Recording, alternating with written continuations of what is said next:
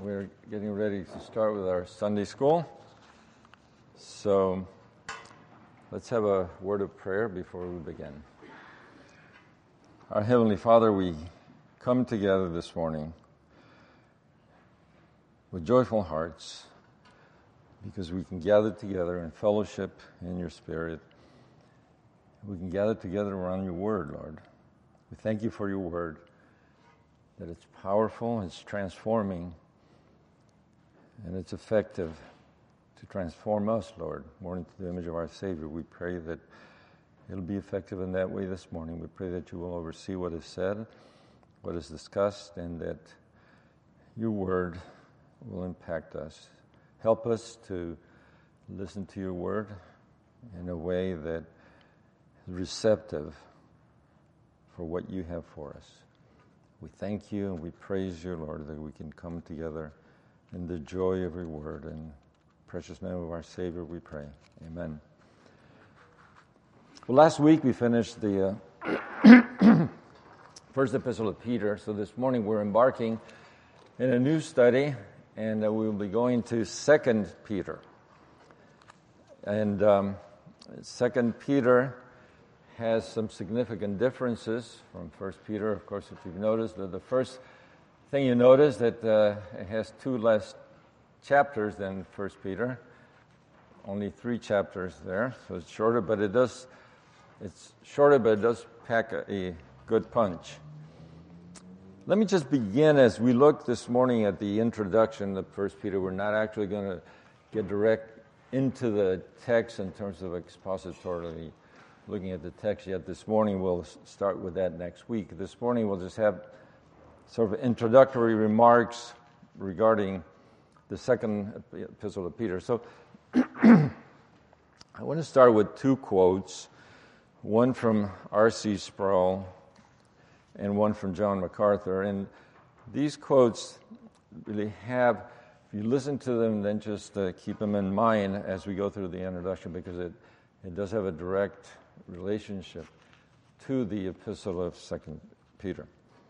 R.C. Sproul said, "Throughout church history, it has been the teaching of heretics that has forced the church to refine and make precise her confession of faith."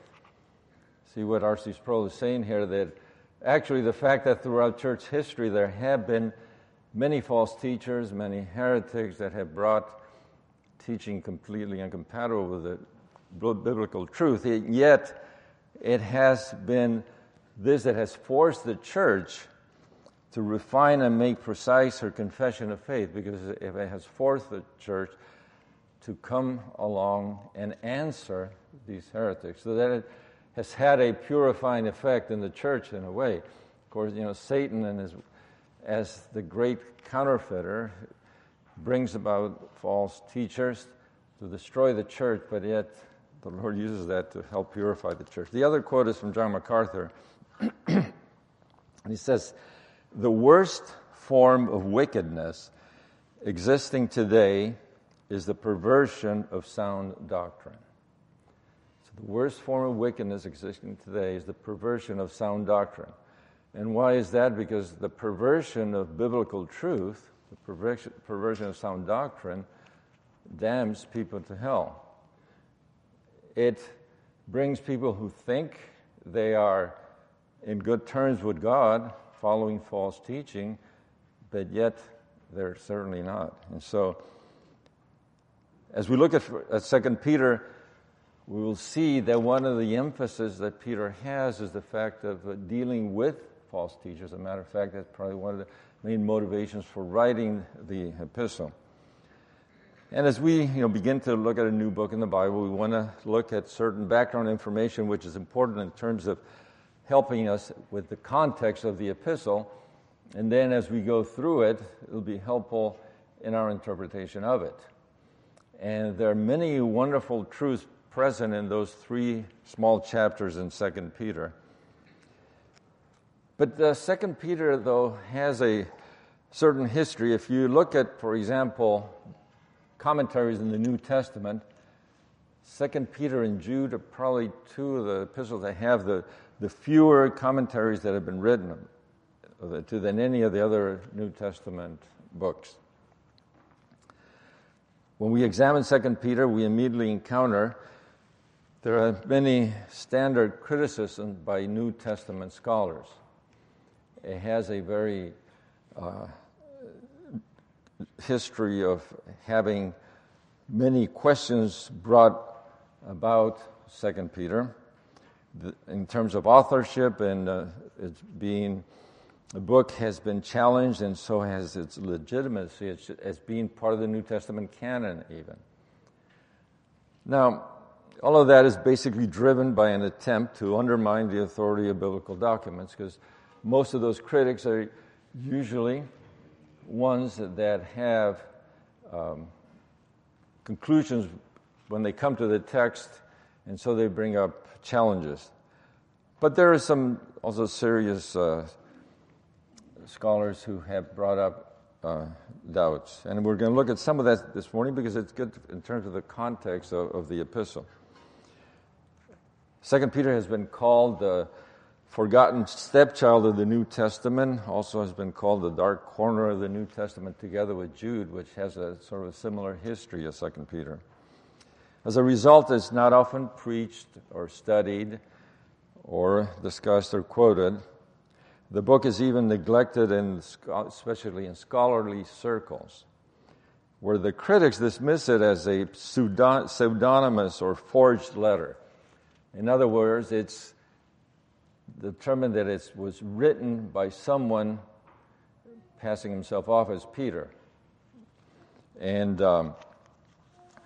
they say that it was really because of certain, and we're going to look at some of those reasons why they think some of that, but basically they say it's kind of a forgery, really, where someone wrote the epistle probably in the 2nd century and identifying himself as Peter.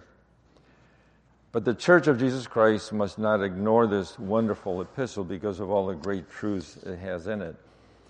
Now, Peter understood that the greatest threat to the well-being of God's people is false teaching. And so he undertakes to write this epistle to correct and warn the churches that he writes to about false teachers which will come. After all, Peter wrote this epistle to help believers face a world that was filled with just subtle or outright spiritual deception. Now, Peter knew that his death was imminent. In chapter 1 and verse 14, he so states that. And the apostle wanted to remind his readers of the truth that he had already taught them. So there are some parallels with 1 Peter in terms of when he speaks of grace.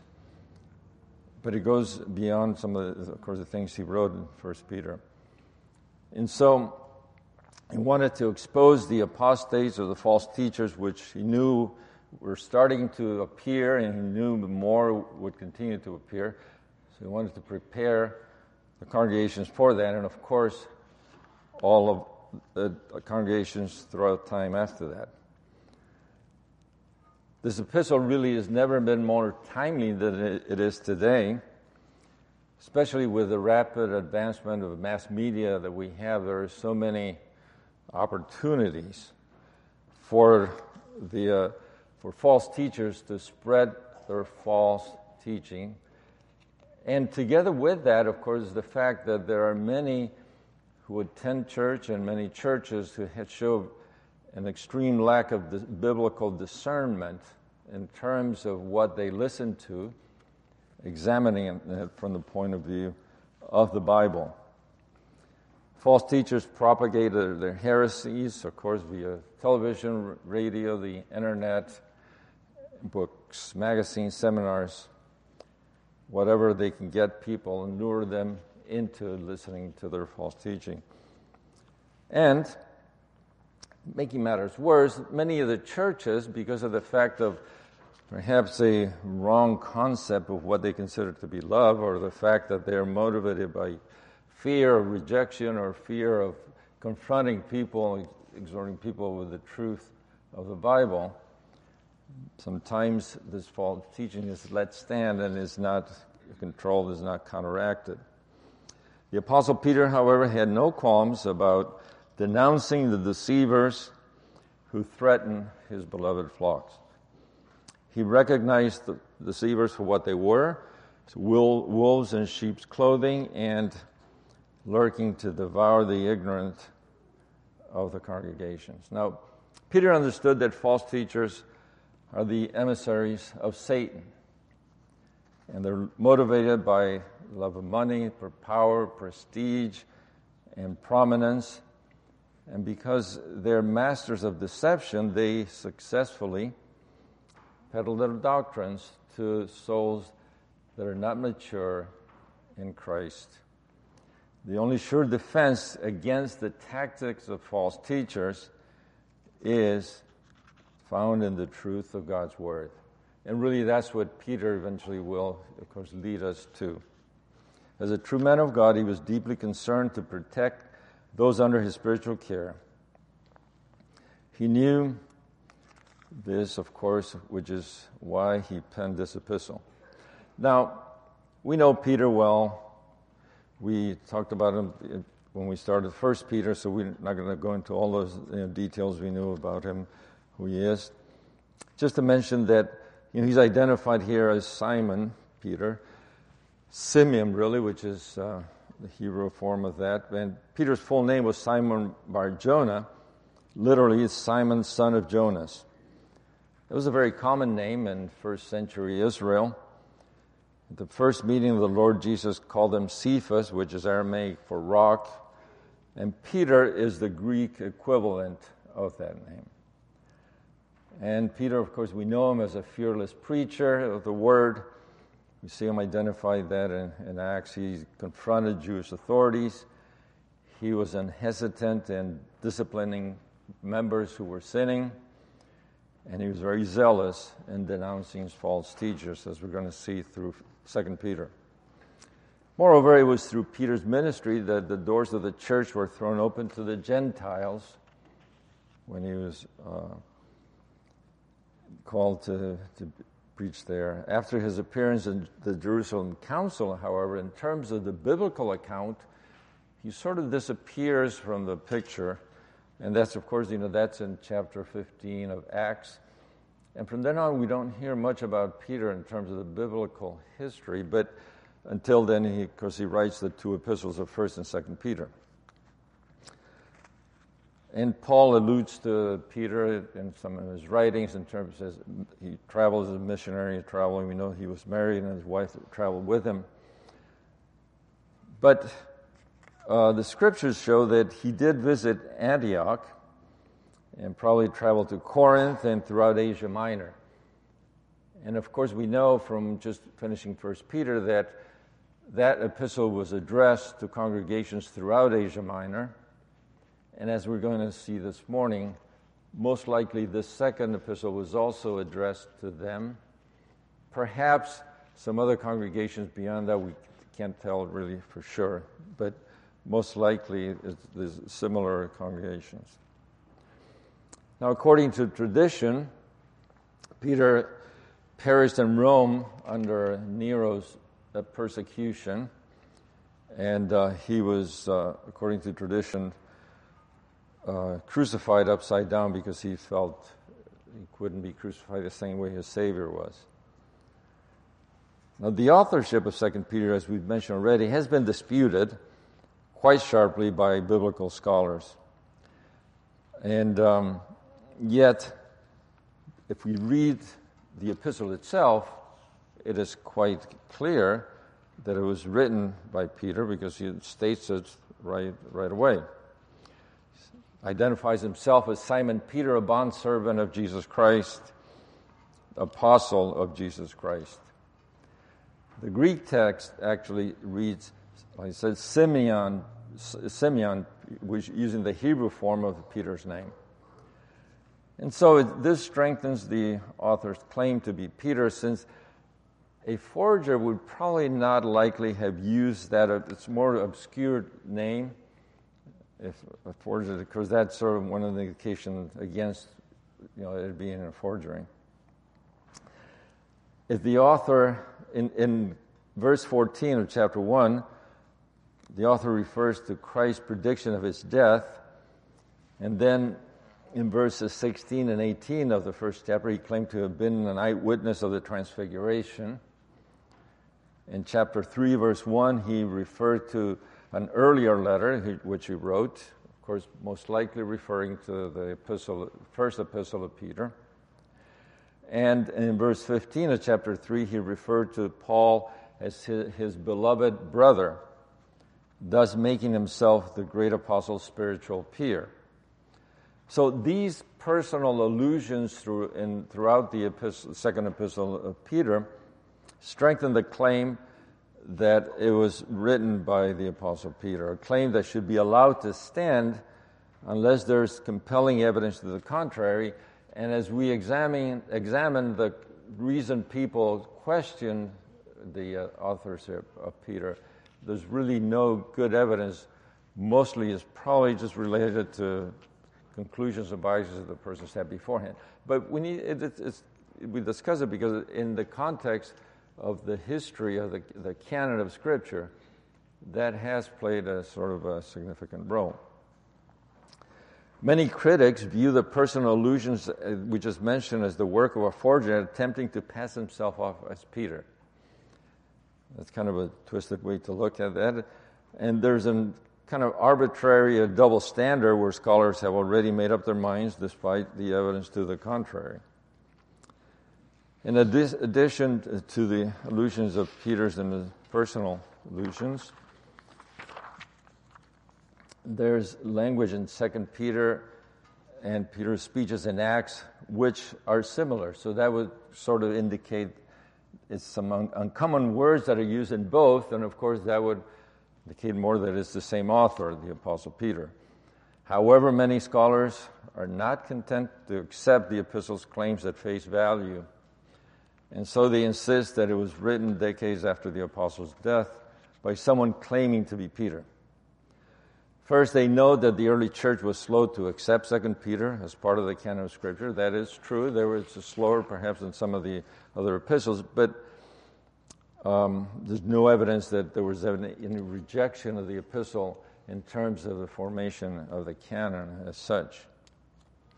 Critics also point out several alleged historical problems that they claim indicate the epistle could not have been written by Peter in Peter's lifetime. Again, but they're historical problems. For example, one of the ones they say, because when he quotes the epistles of Paul, the way that it's quoted, they assume that he's really speaking of the epistles once they have been categorized and accepted as into the canon. But there's really no historical reason to think of that. Peter is simply just referring to some of the epistles of Paul that had been written up to that point. But if you take the position they take, then they say, well, of course, that happened after the 2nd century, and therefore that Peter was dead by then, so it must have been someone else that wrote it. But again, it's basically the presupposition they begin with that leads them to that conclusion. It's not that it's historically accurate necessarily, because it's not. And relentlessly, the critics also point to supposed differences in the style and vocabulary between 1st and 2nd Peter, and to say that 2nd Peter was a different author. And finally, many say that Peter actually, there were also themes that are not present in 2 Peter, were present in 1 Peter. Well, obviously he's addressing a different subject, therefore the doctrinal themes will be different. So as we examine these things closer, those arguments fail to disqualify Peter as the author of his epistle, and so we certainly know that from just the epistle itself and its own testimony, the apostle was the author. Peter, despite the reservations of some, was finally and fully accepted by the church in every aspect. So it is not, as we mention these things, it's not to point out there's any deficiency in the epistle, it's just the fact that the process itself was a little more protected than some of the other epistles. Now,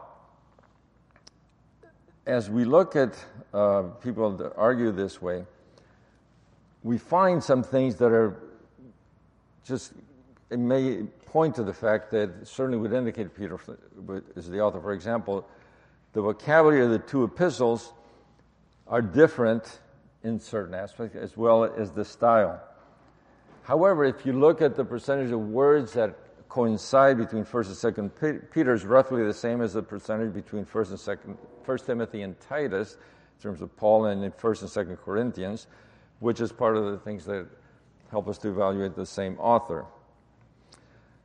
Under the apostles' direction, of course, if you remember when we went through 1 Peter, actually there was an amanuensis or a secretary, Silvanus, who actually was the one that wrote 1 Peter. When 2 Peter is written, Peter's probably in prison. He's writing it from Rome, probably in prison. It's close to his death.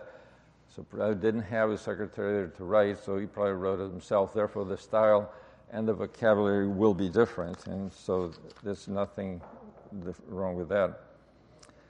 So despite the supposed differences in style between 1st and 2nd Peter, there are remarkable similarities in the book. For example, the wording of the salutations of both epistles are quite the same. Basically, it's the same expression, translated a little bit different in the ASB, but in 1 Peter he says, "May grace and peace be yours in the fullest measure." In 2 Peter it says, "Grace and peace be multiplied to you." But actually the phrase in Greek is the same phrase, it's just translated differently. And this phrase is found nowhere else in the New Testament. Although the different themes of each epistle require Peter to address different doctrinal issues, there's nonetheless a commonality between the two epistles, and we will see some of that this morning. Some of the themes that he has, both that are present both in 1 Peter and 2 Peter, is the God's sovereign choice of believers, the need for personal holiness, God's judgment on immorality, the second coming of Christ, the judgment of the wicked, and Christ's lordship. And both of these are present in both 1 and 2 Peter. As we then look at the fact of the place of writing and the date and destination, the place we said already, it's in Rome.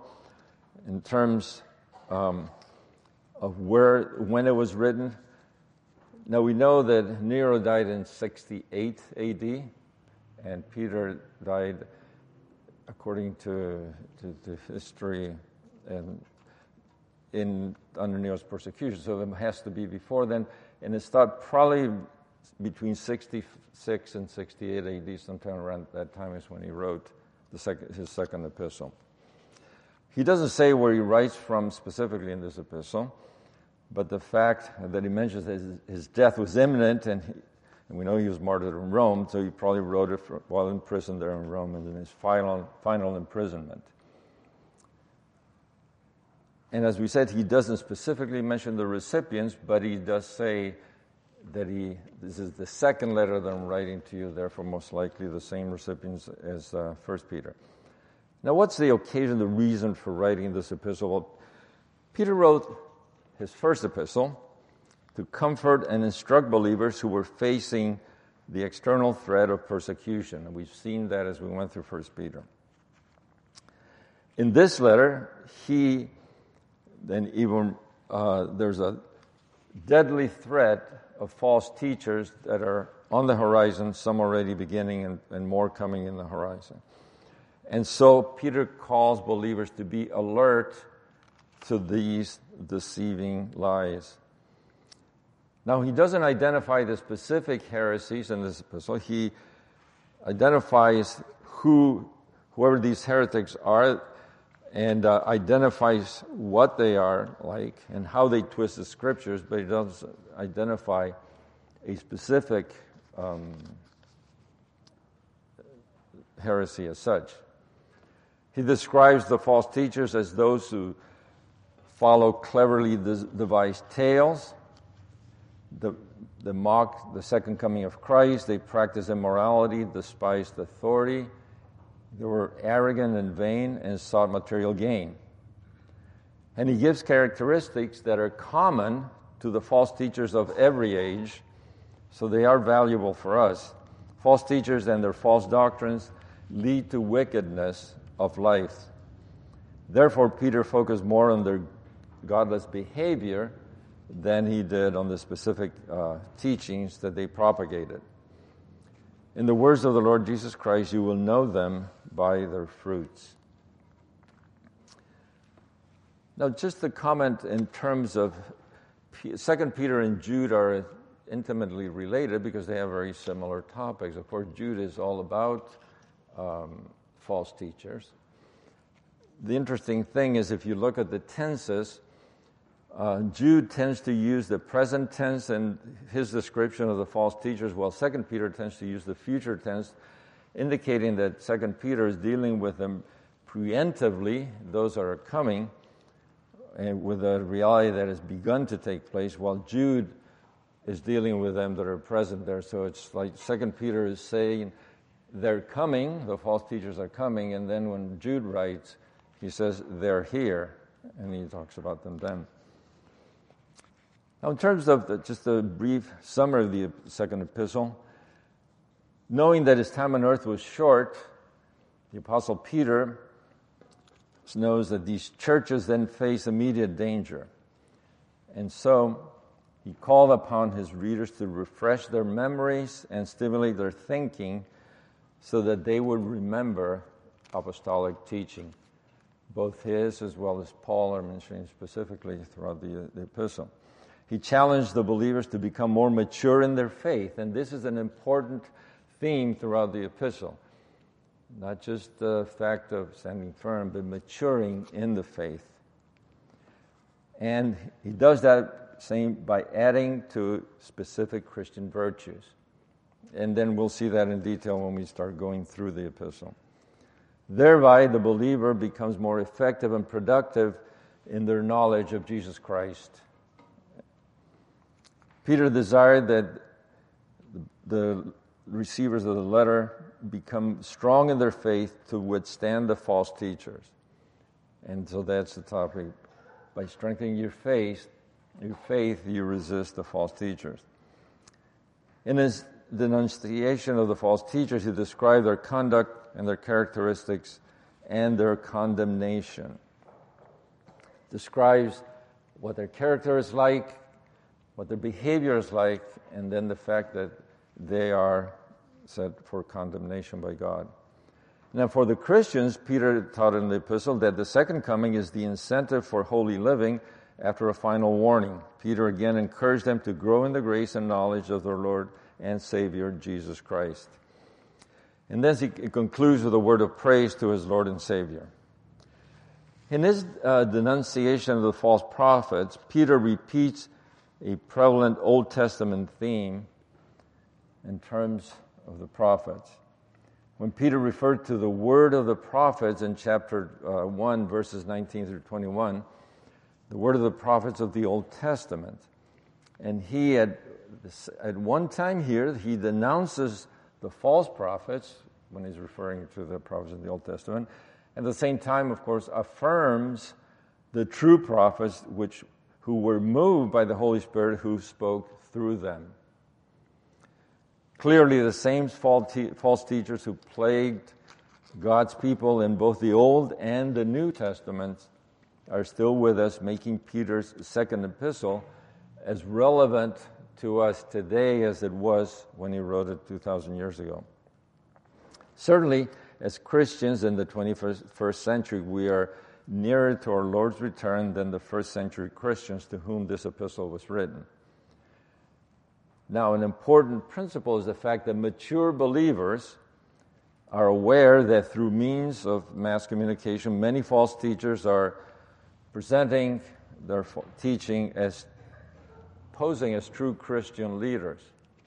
And of course, the danger is that immature Christians have been taken in and can be taken in by these false interpretations of Scripture. And that's what 2 Peter addresses. So it behooves all of us to be so grounded in the Word that we will be able to discern truth from error.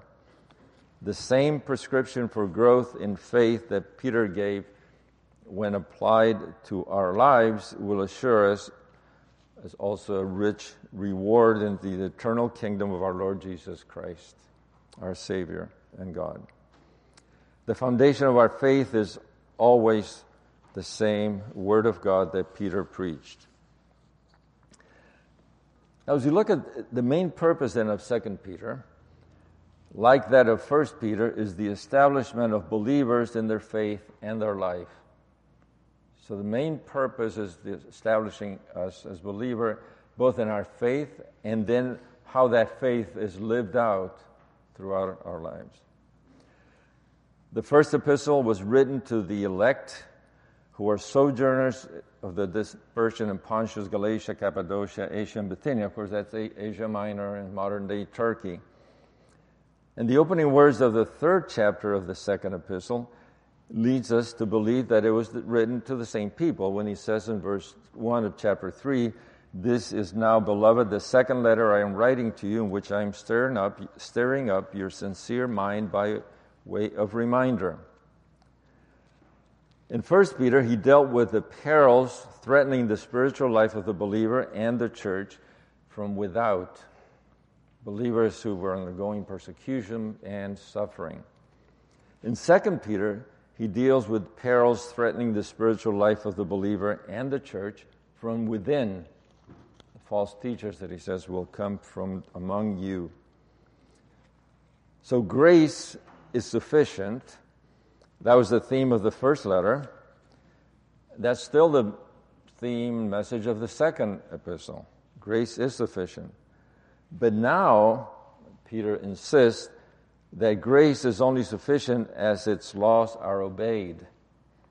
No man has any right to say God's grace is sufficient to keep him if he's not obedient to the revealed Word of God as revealed in His Word.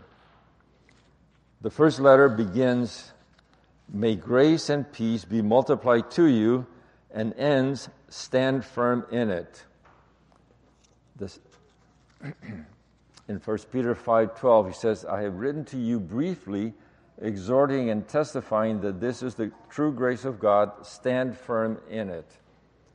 The second epistle begins with the same greeting, "May grace and peace be multiplied to you," and ends with "grow in grace." So you see the different emphasis there.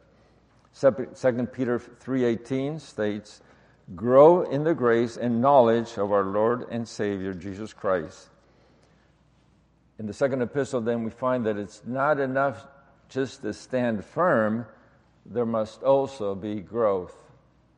We stand firm in the grace of God, and then we grow in His grace. Now, the word know or knowledge is a prominent word in 2 Peter, and it's used at least 13 times in this short epistle. The word does not mean a mere intellectual understanding of some truth, though that's included, of course. But it means a living participation in the truth in the sense that our Lord used it in John 17:3 when He said, "And this is eternal life, that they may know you, the only true God, and Jesus Christ, whom you have sent." So he's speaking of knowledge here, not in the sense just of intellectual knowledge, but in the sense of knowing Christ. And of course, that is through knowing His Word and the Holy Spirit acting through His Word. Now, I'm just in a quick look at the 3 chapters, just in general, quick summary. In the first chapter, Peter opened the letter with a description of the Christian life. He describes true believers in chapter 1 before he describes the counterfeits in chapter 2. So the best way to detect falsehood is to stand and know what are the characteristics of the truth. The Christian life begins with faith. That faith is in the person of Jesus Christ. That faith involves God's power, a power that produces life and godliness. That faith involves God's precious promises given to us in His Word, and that faith results in spiritual growth. And we see all that in the first chapter. The best defense against false teaching is true believing and true living. But this Christian living must be based on this authoritative Word of God. And that's, of course, the key word there, authoritative. It must be the authority in everything in our lives. False teachers find it easy to seduce people who do not know their Bible, who are desirous of experiences with the Lord. It's a dangerous thing to build on subjective experience alone and ignore objective revelation. We're not saying experience is bad, it just has to be subject to the authority of the Word of God. And Peter speaks of his experience in the first chapter on the Mount of Transfiguration, and then after speaking of his tremendous experience in terms of the transfiguration of Christ, he says in chapter 1, verse 19, "So we have the prophetic word made more sure, to which you do well to pay attention as to a lamp shining in a dark place." You see, the experience is subjected to the Word of God. Then in chapter 2, Peter wants us to be alert of false teachers, and he describes their false teachers. He describes their destructive heresies, their deceptions, and their promise of false freedom. They are destined for destruction. And then in chapter 3, Peter deals with their false teaching concerning Christ's second coming. And he assures us of God's future certain judgment, no matter what the heretics say. Then he exhorts us to respond rightly to the Lord's second coming. Our daily conduct must be considered consistent with our hope in Christ's return, the promise of eternal glory. Peter exhorts us to live lives characterized by holy conduct and godliness as we look to Christ as our hope.